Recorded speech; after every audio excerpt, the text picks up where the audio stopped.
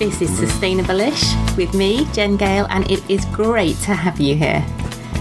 Listen in each week and I hope I can brighten up your day and leave you feeling inspired and excited about the magnificent human being that you are and the power that you have to create a better world. You won't find any expectations of eco-warrior perfection here. There's no obligatory tree hugging. You won't be judged if you drive a car, wear leather shoes, or eat the odd pack of Haribo every now and then.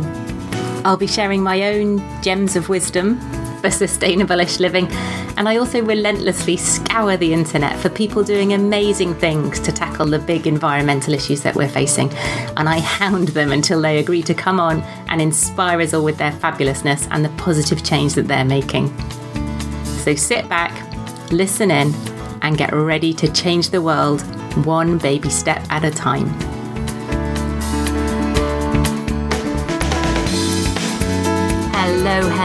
Hello. Welcome to Sustainable-ish. Thank you so much for joining me as we delve into conversations about how we can make a difference without necessarily having to go full-on mung bean. Although if you are a mung bean fan, you are absolutely still very much more than welcome. Now, this episode is hitting the airways just a couple of days before Black Friday 2019. If you've been living under a rock, maybe eating mung beans, and haven't heard of Black Friday, it's another delightful American import that has made its way over here and is basically where retailers and manufacturers slash their prices in a bid to get you to buy all the things in the run-up to Christmas. And this episode feels very timely. I'm totally patting myself on the back for this and pretending it was all a very strategic plan, when in reality I just got a bit behind with podcast schedule after half term, but shh. As I am chatting to Ollie at the charity Global Action Plan about their I Don't Buy It campaign. This is a campaign aimed at teenagers and their parents to raise awareness around the insidiousness, I think I might have just made up a word, of advertising, especially online, and the steps that they can take to try and consume more thoughtfully. One of the things that's suggested is to time a minute scrolling through your Instagram feed, or Facebook if you're not on Instagram, and make a note of how many ads and sponsored posts you see. And I would really urge you, teenager or not, to give this a go and then share the results. You can share with the I Don't Buy It hashtag on social media, or you can leave a comment in the show notes, because I guarantee you it will be a real eye-opener. As ever, all the links are in the show notes, which you can find at www.asustainablelife.co.uk. And if you enjoy the show, please do pop a rating and a review on your favourite podcast platform to help spread the word. Enjoy. Hi, Ollie. Welcome to Sustainable-ish. Hi, Jen. Thank you very much for having me. Now, I'm really excited to have you here for two reasons. One is what we're going to be talking about with the I Don't Buy It campaign with Global Action Plan. But I've actually just discovered that you're Ollie from Sustainababble, which is one of my favourite podcasts. That's very nice of you. Yes, yeah. It's fun to be talking to someone with a very similarly named podcast. And it's like meeting, it's always slightly weird when you properly kind of see people, well, not in real life because we're obviously talking over the phone, but yeah, you're a real person and you've got a proper job as well. So tell us got an actual job, yeah. Tell us about Global Action Plan. Yeah, so Global Action Plan is an environmental behaviour change charity, been going along for over 25 years now. And I guess some of the most high-profile things that you might have heard of that Global Action Plan do are around Clean Air Day. So we are the organisers of Clean Air Day, have been doing it for the last couple of years, which is really taking off, and we're getting hundreds of thousands of people and businesses and organisations getting involved in Clean Air Day, raising awareness of air pollution and the effects of air pollution on people's health, and crucially, doing things about it. So closing streets to traffic and having street parties, or monitoring the pollution where they are, all that sort of stuff. So that's the sort of thing we do. Brilliant. And what's your role at Global Action Plan? So I am the policy and campaigns lead at Global Action Plan, and I'm working at the moment primarily on our well-being and consumerism work, which is, I guess, in a nutshell, we're looking at what we think is the root cause of both the kind of crisis in well-being, and that's particularly acute in young people, but also clearly the environmental crisis, and that root cause being the overwhelming pressure to consume that we all are faced with, and that young people are targeted with, essentially. Yeah, and I think quite a lot of the time we don't necessarily join the dots between our own personal consumption and, say, the climate crisis. What are some of the issues that overconsumption, or I think you talk about hyperconsumption on the website, what are some of the issues that they cause? Yeah, well, I think there are two ways to look at it. I mean, the first is the very obvious kind of environmental impacts. So if we are being told the whole time to buy ever more stuff, then that stuff has got to be made out of other stuff, and we're running out of that stuff. Resource use is at a critical stage where we know that we're using about 70% more of the planet's resources than it can possibly sustain, and population globally is continuing to grow, and people are using more and more stuff. So that's a very, very urgent crisis, and we're now starting to see really clear impacts of that in terms of deforestation, or mining and resource use, and water use, water depletion, and all the rest of it. And I think that's not new. People have known for a very long time that using and buying and throwing away loads of stuff is bad for the planet. But what is really clear, and lots of really interesting academic research makes clear, is that same process of buying loads more stuff but kind of striving for more stuff is also really bad for our well-being. It buys into all of these values that are overlaid on that say that the way you can be happy is to acquire an ever more kind of affluent lifestyle, or to chase financial success, or chase status in your work, or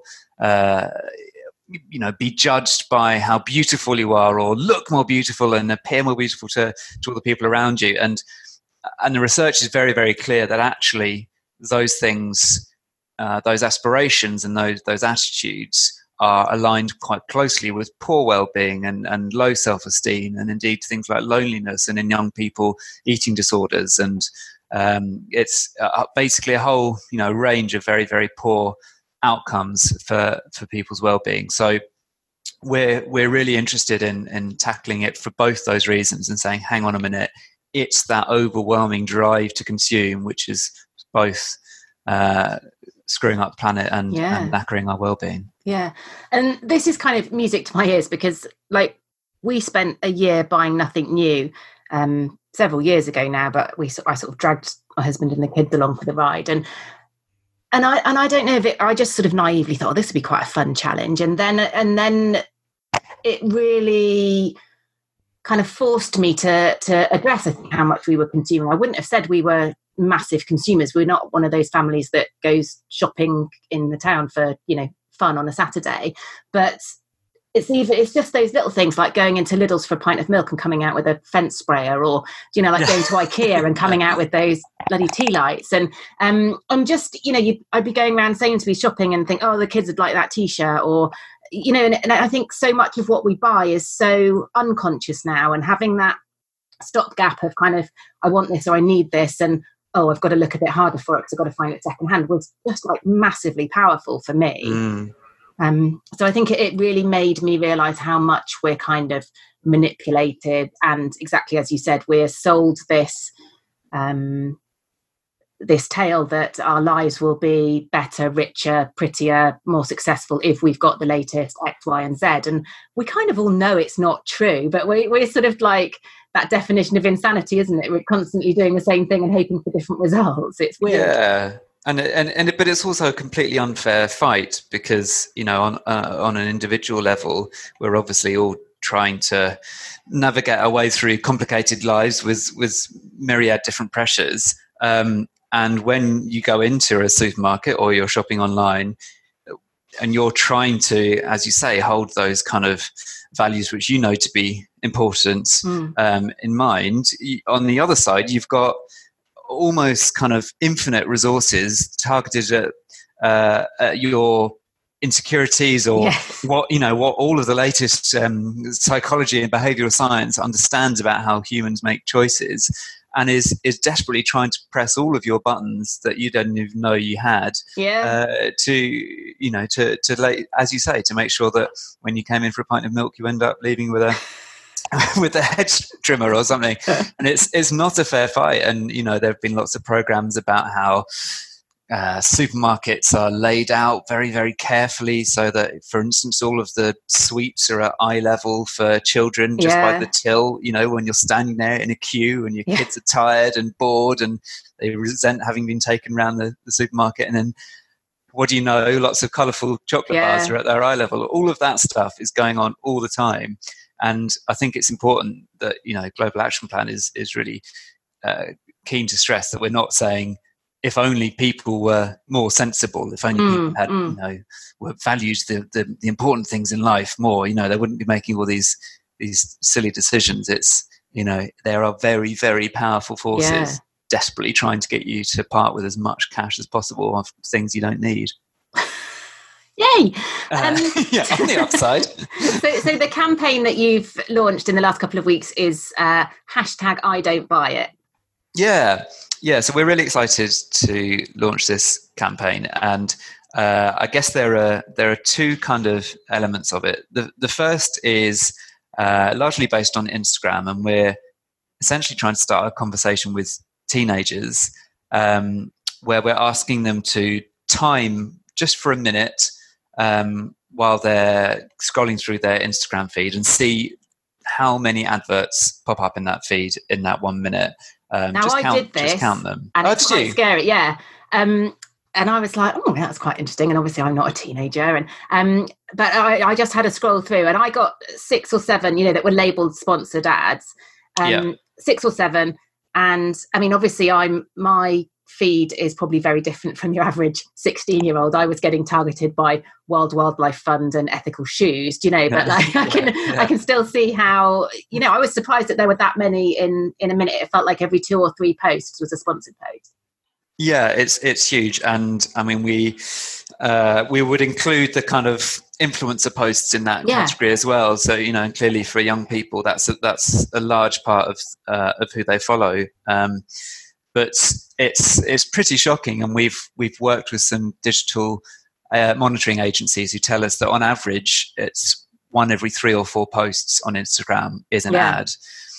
And we just, we really want the reason we've called it I Don't Buy It is because we think that there's a kind of strange contradiction going on here where teenagers who are, throughout the ages, teenagers have refused to do what they are told. Like, that's the whole point of being a teenager, right? You rebel. And yet, they are being very, very finely marketed to and being defined by a set of algorithms, which is hoovering up data about, their online presence and being told, right, this is who you are. This is how we define you. Buy this stuff, consume this stuff, look like this person, aspire to be this person. And we think that there's got to be something in that sort of inner teenage rebelliousness which is going to go, hang on a minute, I don't buy this. Like, who are you to tell me what I should be buying and in what quantity and what sort of person I am? And we think that just kind of starting by registering the sheer quantity of adverts that they're being bombarded with is a good way to start that. Yeah. And why did you want to specifically target it at teenagers? Because we all consume too much. Well, because I think that there is a huge amount of focus from advertisers and from brands on capturing teenagers. I mean, these are the consumers for the next 10, 20, 30 years for these brands. And they know that if they can hook them in and get loyalty and get a kind of shared sense of identity early, then it works very nicely for their bottom line. And increasingly, you're seeing that line between brands and kind of what they're now called, brand ambassadors, is really blurring. So, Stormzy and Adidas, for instance, are a really classic example of they co-create art. It's not that Stormzy just says, "I like Adidas stuff, please buy it." Right. They're getting ever more sort of intertwined, and that's how brands are working. And we think it is a very deliberate strategy to make sure that it's not always obvious what's an advert and what isn't, and what's being promoted and what isn't. Obviously, you get sponsored posts, and theoretically, if influencers, and we'll talk about them in a minute, but influencers are being paid to advertise something, they're supposed to be quite transparent about that and kind of hashtag ad and that sort of thing. But I guess it's almost becoming a little bit like product placement on television, is it? You're sort of just seeing stuff coming up by people that you maybe admire or that you recognize and you trust, and they're just sort of quietly wearing certain things or doing certain things. Exactly. And there's a little bit of attention on this from some of the regulators, so that the Advertising Standards Authority are a body who in theory are supposed to kind of uphold certain standards, and occasionally they make a song and dance about a particular influencer who they've given a ticking off to for not making it that clear. But I mean, the sheer quantity of these posts, and brands are increasingly going after what they call micro influence as well. So that's people who have got a smallish following, not Kim Kardashian with however many millions we've got, but someone who's got a couple of thousand or 10,000 or so, relatively loyal followers, and trying to get many, many more of those people talking to their kind of very young following, and that's much harder to regulate. And I guess the second part, that comes on to the second part of our campaign, which is more focused at parents of teenagers. We released a story about that, about the number of trainers that are in I saw the trainer mountain. They're in the UK's teenagers' bedrooms, and that was based on a survey we did of teenagers, just asking them how many pairs of shoes they got, and it's fairly staggering. But you've got 58 million shoes, or 29 million pairs of trainers in the UK teenagers' homes, and that averages at about 6 pairs per person per teenager. Wow. And because didn't I read what percentage of them aren't even worn? About a third. So the same teenagers were telling us that about a third of those shoes hadn't been worn in the last 3 months.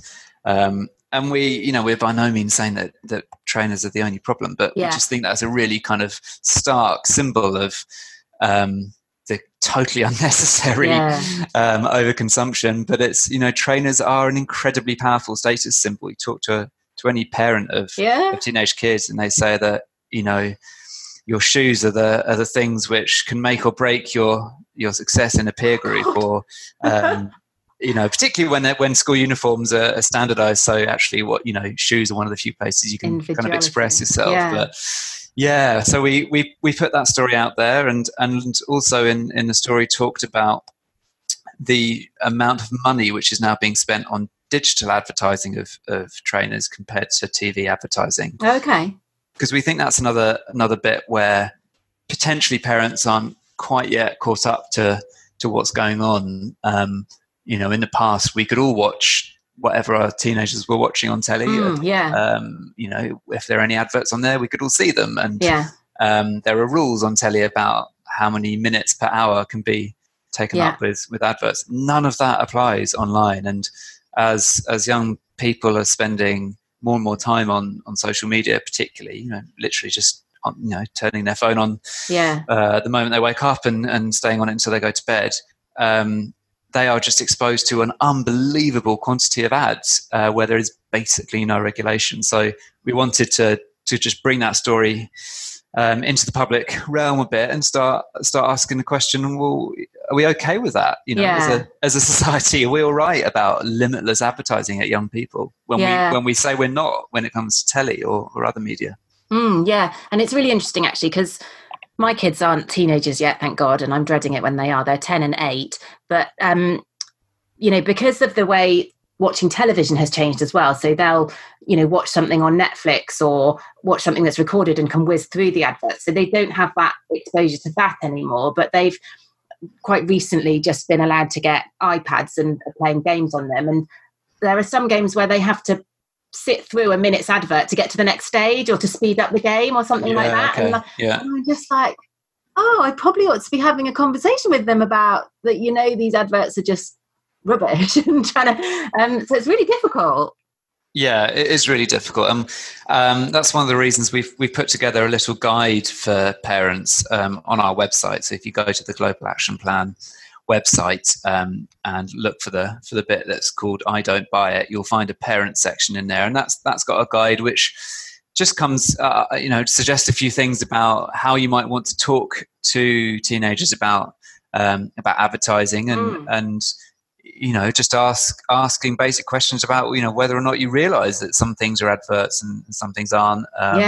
Because, again, the academic research shows us that below a certain age, certainly below kind of 12 or 13, children actually find it very difficult to perceive what is an advert and what isn't. Okay. So there's stuff like that on there, but there's also links to ad blockers and various other little tools that you can install on your browser or on a smartphone to just kind of hold back some of the advertising that comes at you. So blocking adverts or stopping some of the tracking that's going on and following you around the web. So we hope that parents might find that useful and like we say, can start a conversation with their kids about what it means to be bombarded with this much advertising. Yeah, and my assumption is everybody's kind of familiar with influencers and what influencers are, but there might be some people who don't spend their whole life on social media like me who kind of aren't. So tell us how the influencer advertising works.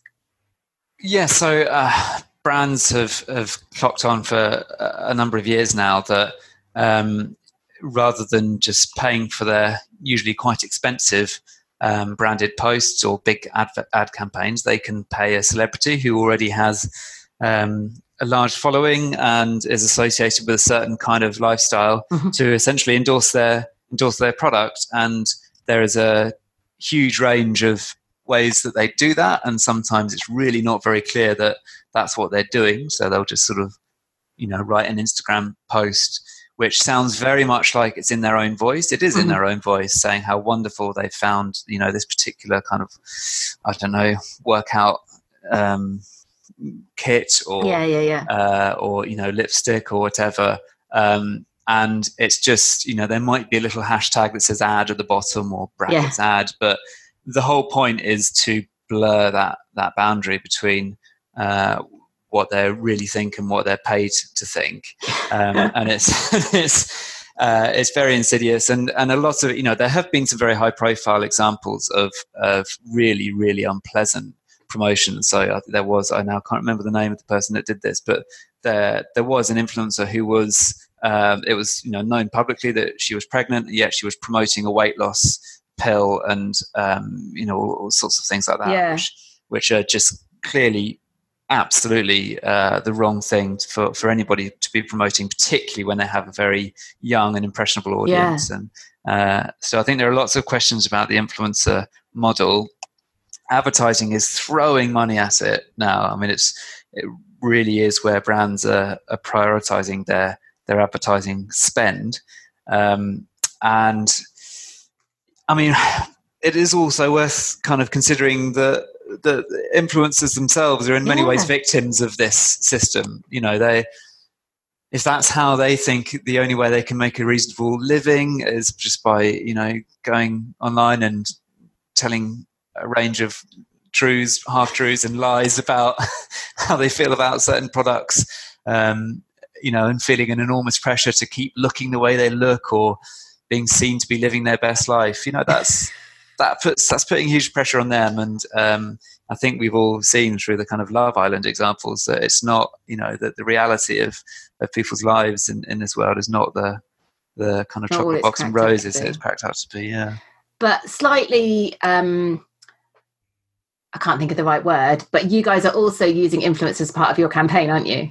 Yeah, we are. And we're really straightforward about that. So we've got about 2 or 3 influencers who are they're actually they are promoting our stuff. We're not paying them to promote our stuff, but we have commissioned a couple of them to do the illustrative work to bring to life our Instagram kind of campaign. And yeah, I mean, we had this conversation internally, like, are we okay with this?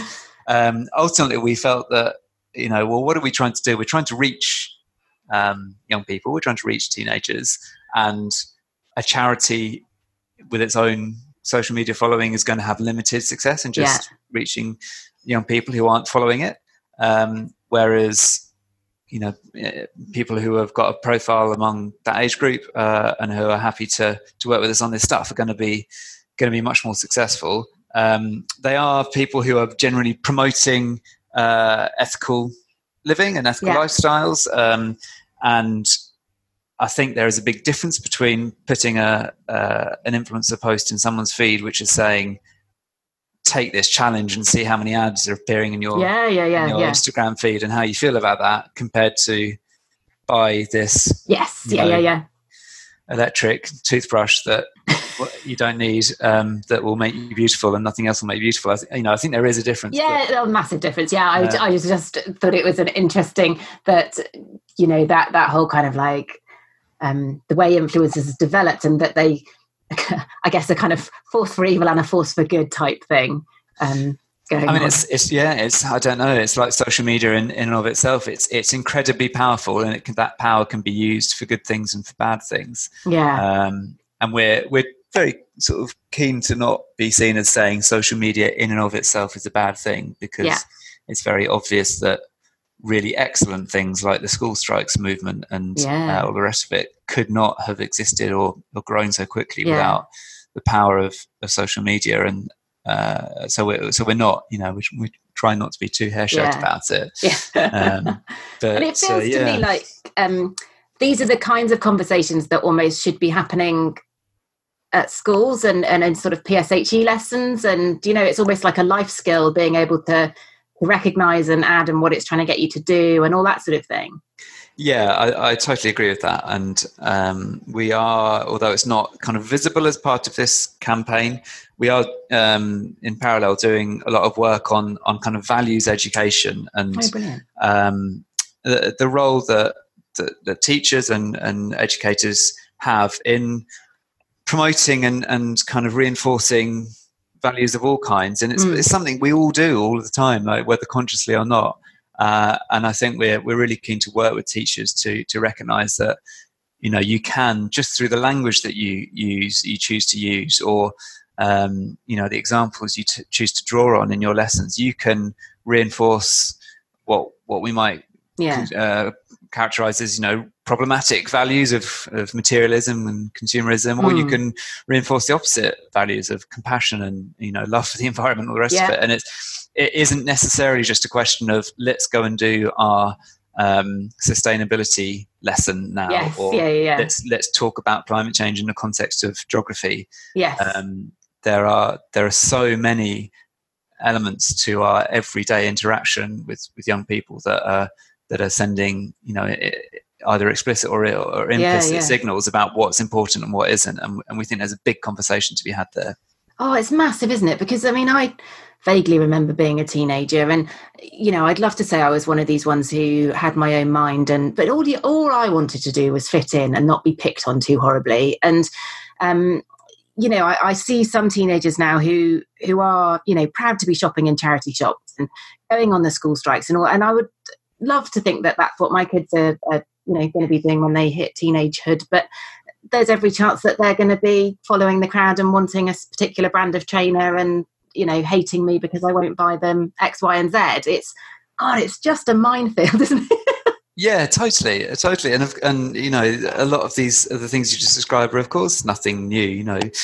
Teenagers and kids have always had the capacity to be incredibly cruel to one another, and bullying and peer pressure is nothing new. That's always been just a part of growing up. But I do think that there is a lack of accountability on the advertising industry and on brands who are exploiting those tendencies, exploiting those insecurities, and bombarding teens with with content that reinforces all of that message about fitting in, and it does so from dawn till dusk. Yeah. I just don't think that's acceptable, and I think it's a new development that we haven't really kind of reckoned with as a society. We haven't actually said we're fine with this. It's just happened very quickly because some very clever Silicon Valley tech billionaires have realized that they can make a lot of money by tapping into. Yeah, there's kind of no getting away from it, is there? Because your phone is with you all the time, and whereas, as you say, you used to sit down and watch Grange Hill or whatever it was, and or Neighbours, and there'd be an advert, and you go and make a cup of tea or go for a wee. But now it's just there, and it's in everything that you're digesting. It's kind of there. It's quite scary, really. Yeah, it is. It is, yeah. So as it just is. So you said that you've got this toolkit that you've put together for parents, which I'll link to in the show notes. But what are some of the things that we should be looking out for? What are some of how do we tentatively start to have these conversations with our teenagers and our young people? I think spending as much time together and talking about it and leading by example is a good start. Not be scrolling through your own Instagram while you're having a conversation with them. Exactly. And damn it. A lot of young people that we've spoken to in various workshops have brought that up. And they say quite rightly, "Well, hang on a minute, why you're all telling us to spend less time on our phones, but we can't even get your attention because you're constantly on yours." Yeah. So I think parents do need to recognise that, and teachers and everyone, that it's as much about what you do as what you say. So that's kind of one place to start. I think you talk about really simple things like just getting outdoors together more and that sort of thing, and exactly physically extracting people from their screens or their phones and going and doing something more fun instead. Absolutely. And these things sometimes sound a little bit simple and a bit cliched, but they work. And we know that when people are outdoors and doing kind of physical activity, that their focus and their levels of focus rises, and levels of anxiety tend to drop. And it's a richer way to spend your time. Also just kind of trying to focus on what you do have and what you value, and being grateful for the things that you've got instead of focusing on the things that you don't have. The next thing you want to get. Again, all of the academic research shows that's a way to feel happier, and it sounds a bit simple, but it is effective. And I think just recognizing, as you've set out in your podcast, that buying less stuff is actually a way to feel much better. So asking yourself questions that might inform that decision. So I love that you've got a list of questions, haven't you? I don't know if you've got them in front of you to refer to, but to actually make buying a more thoughtful process rather than this just I need that, I've got it. Yes, exactly. There's some questions to go through. Can you just run through some of them? Yeah, so the first is, why do I want this? I suppose, as opposed to why am I being told that I should have it? Why do I want this? Who is trying to sell this to me? Do I actually trust the brand or the source? Have I got something similar already? Yes. Yeah. When will I use it? Will I be using it this time next year? A crucial one, actually, which we haven't talked about much, is why is it so cheap? If there's a £5 bikini that is being sold by Boohoo or whatever, I mean, how is it made so cheap? Who's paying the real cost? Who's being exploited? In the course of that exploitation, is somebody sitting at the top of a company getting fabulously rich? Am I okay with it? And just little things like that, as well as the kind of more tangible things like, well, what is it made of, and is it eco-friendly, and could I get this secondhand, or all of those things. But I think that sense that we are all agents of, we have the ability to make these decisions for ourselves. We don't have to just immediately swallow what's being thrown at us. Yeah, and you talked earlier about that sort of natural rebelliousness of teenagers, and actually one of the things I sort of found during that year we spent buying nothing new was it's quite a rebellious act to sort of turn your back on buying stuff and consumption. And, I'm not saying we didn't buy anything for the year. We just found stuff secondhand, but it felt quite, I've never been a rebel or a radical or anything like that. And it felt quite a radical act. It was quite surprising. And I guess that's just really interesting to hear, because I think that gives you a sense of, how far we have been sort of quietly overtaken by this consumer culture, and the extent to which the act of buying and mindlessly consuming is what we consider completely normal and fitting in. And I think that's a common experience, that initial kind of resistance and saying actually no can feel like you're stepping out of your comfort zone, and you're doing things which everyone else thinks are a bit weird. But once you've got out there and started doing it, it can start to feel very liberating and empowering, and you suddenly feel like you're the person in charge of your decisions, not you're not just part of this big machine and that being kind of churned out. God, I could talk to you for hours about this, but you've got a proper job to go and do. So where can we come and find out more and find all these brilliant resources? So if you're interested in looking at the Instagram campaign, go on Instagram and search for the hashtag I don't buy it. No apostrophe in there, just DONT, or just go onto the Global Action Plan page on Instagram, and you'll see both the posts that we've been putting out there, but also we're getting increasing numbers now of people sharing with us all of the things they've been advertised during the course of a minute. And there's some amazing stuff in there, and often it'll be contradictory things like, I don't know, weight loss and cake.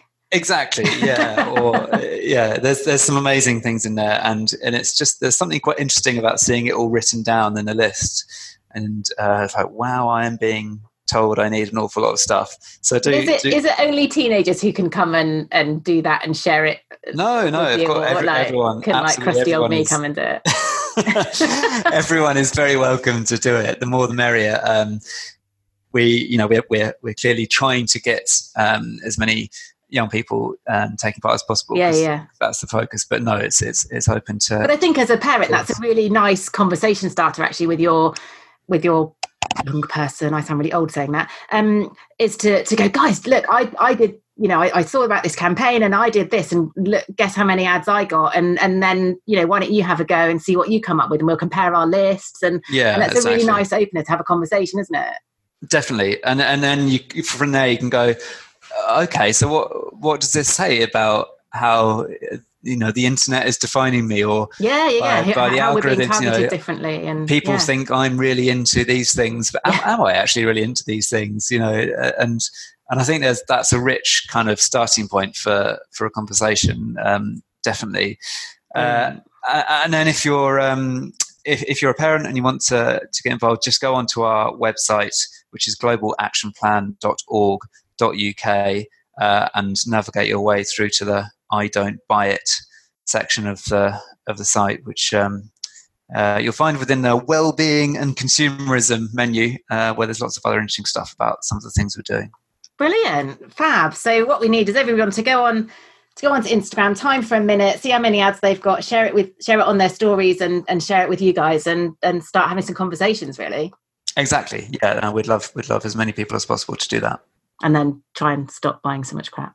And then get off the internet, go outside, have a walk, talk to your family, climb a tree, do a drawing. Brilliant. Fab. Oh, thanks so much, Ollie. It's fascinating, and I really look forward to following the campaign and seeing how it goes.